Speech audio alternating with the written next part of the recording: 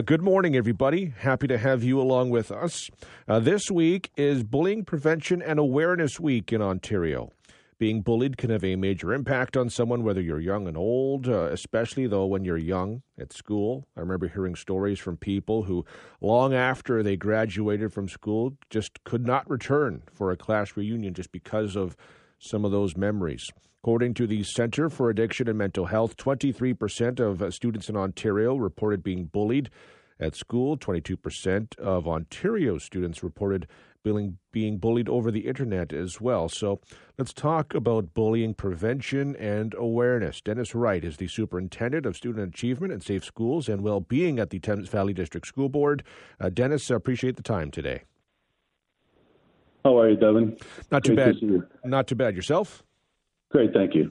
So when you look at bullying in this day and age, I mean, it's always been important. It's never been a simple issue, but it seems more complex these days than previous, generations and years.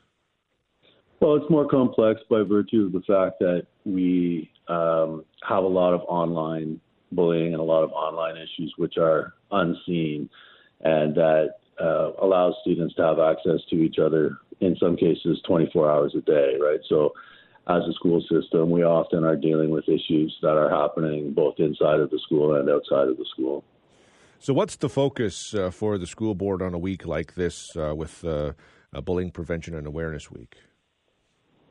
Well, Devon, this week's an opportunity for Thames Valley students, school staff, and families to learn more about bullying, learn more about its effects on student learning, and how we can all work together to stop it. We know that fostering safe and positive environments at home and in school is everyone's responsibility, and it's an opportunity for us to get focused on that, have open, honest conversations about bullying, and to ensure that our administration at school have the tools that they need in terms of training, et cetera, to deal with it.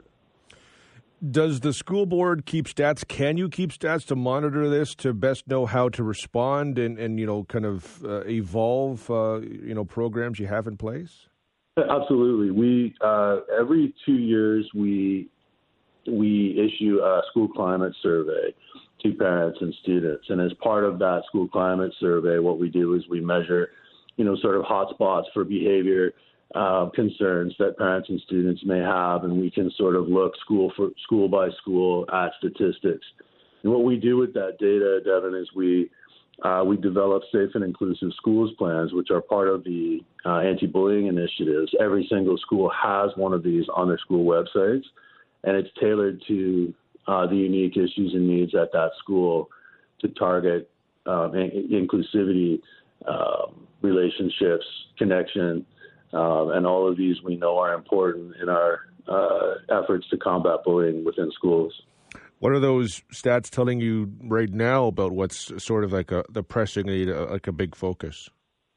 Not surprisingly, what we see post-pandemic is that peer-to-peer relationships have been strained. Our students generally are saying to us that they feel connected and supported to adults, but that peer-to-peer relationships have been strained post-pandemic as kids were away from school, not in sports, not having the same types of interactions as they would have typically. So how do you respond to that? How do you try to improve some of those relationships? We have a method that we developed called Essential Conditions for Learning, which promotes relationships, safety, connection, and regulation. It supports student learning. When students feel safe and connected to their peers and their school community and teachers, they're better able to stay regulated and interact with each other in healthy ways and learn. So we created a video about the essential conditions that helps families learn about the strategy and how the approach is used across Thames Valley.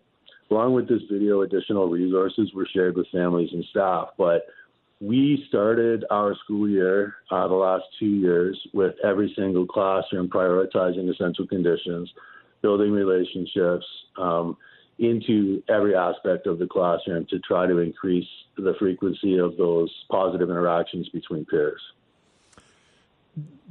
Have you noticed a difference, post-pandemic with kids back in the class than maybe not worse or better, but just different just because of that aspect, the online and the relationship aspect?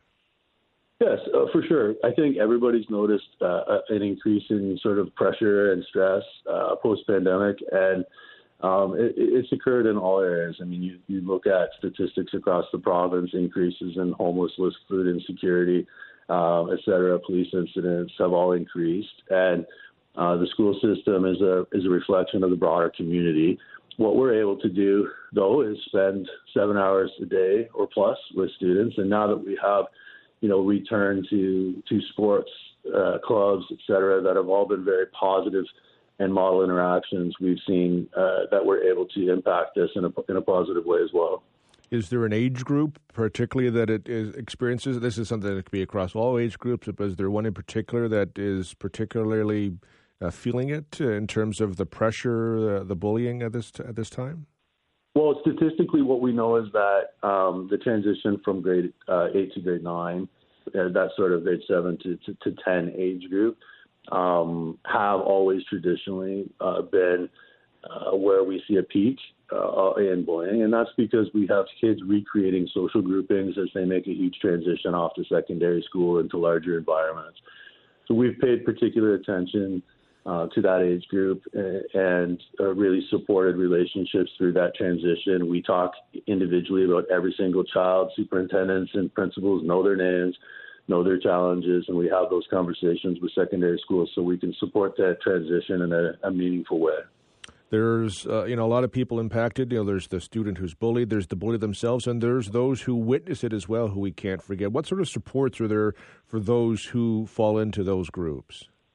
Well, that's an excellent question, Devon, and it's very important that we focus on all of those groups.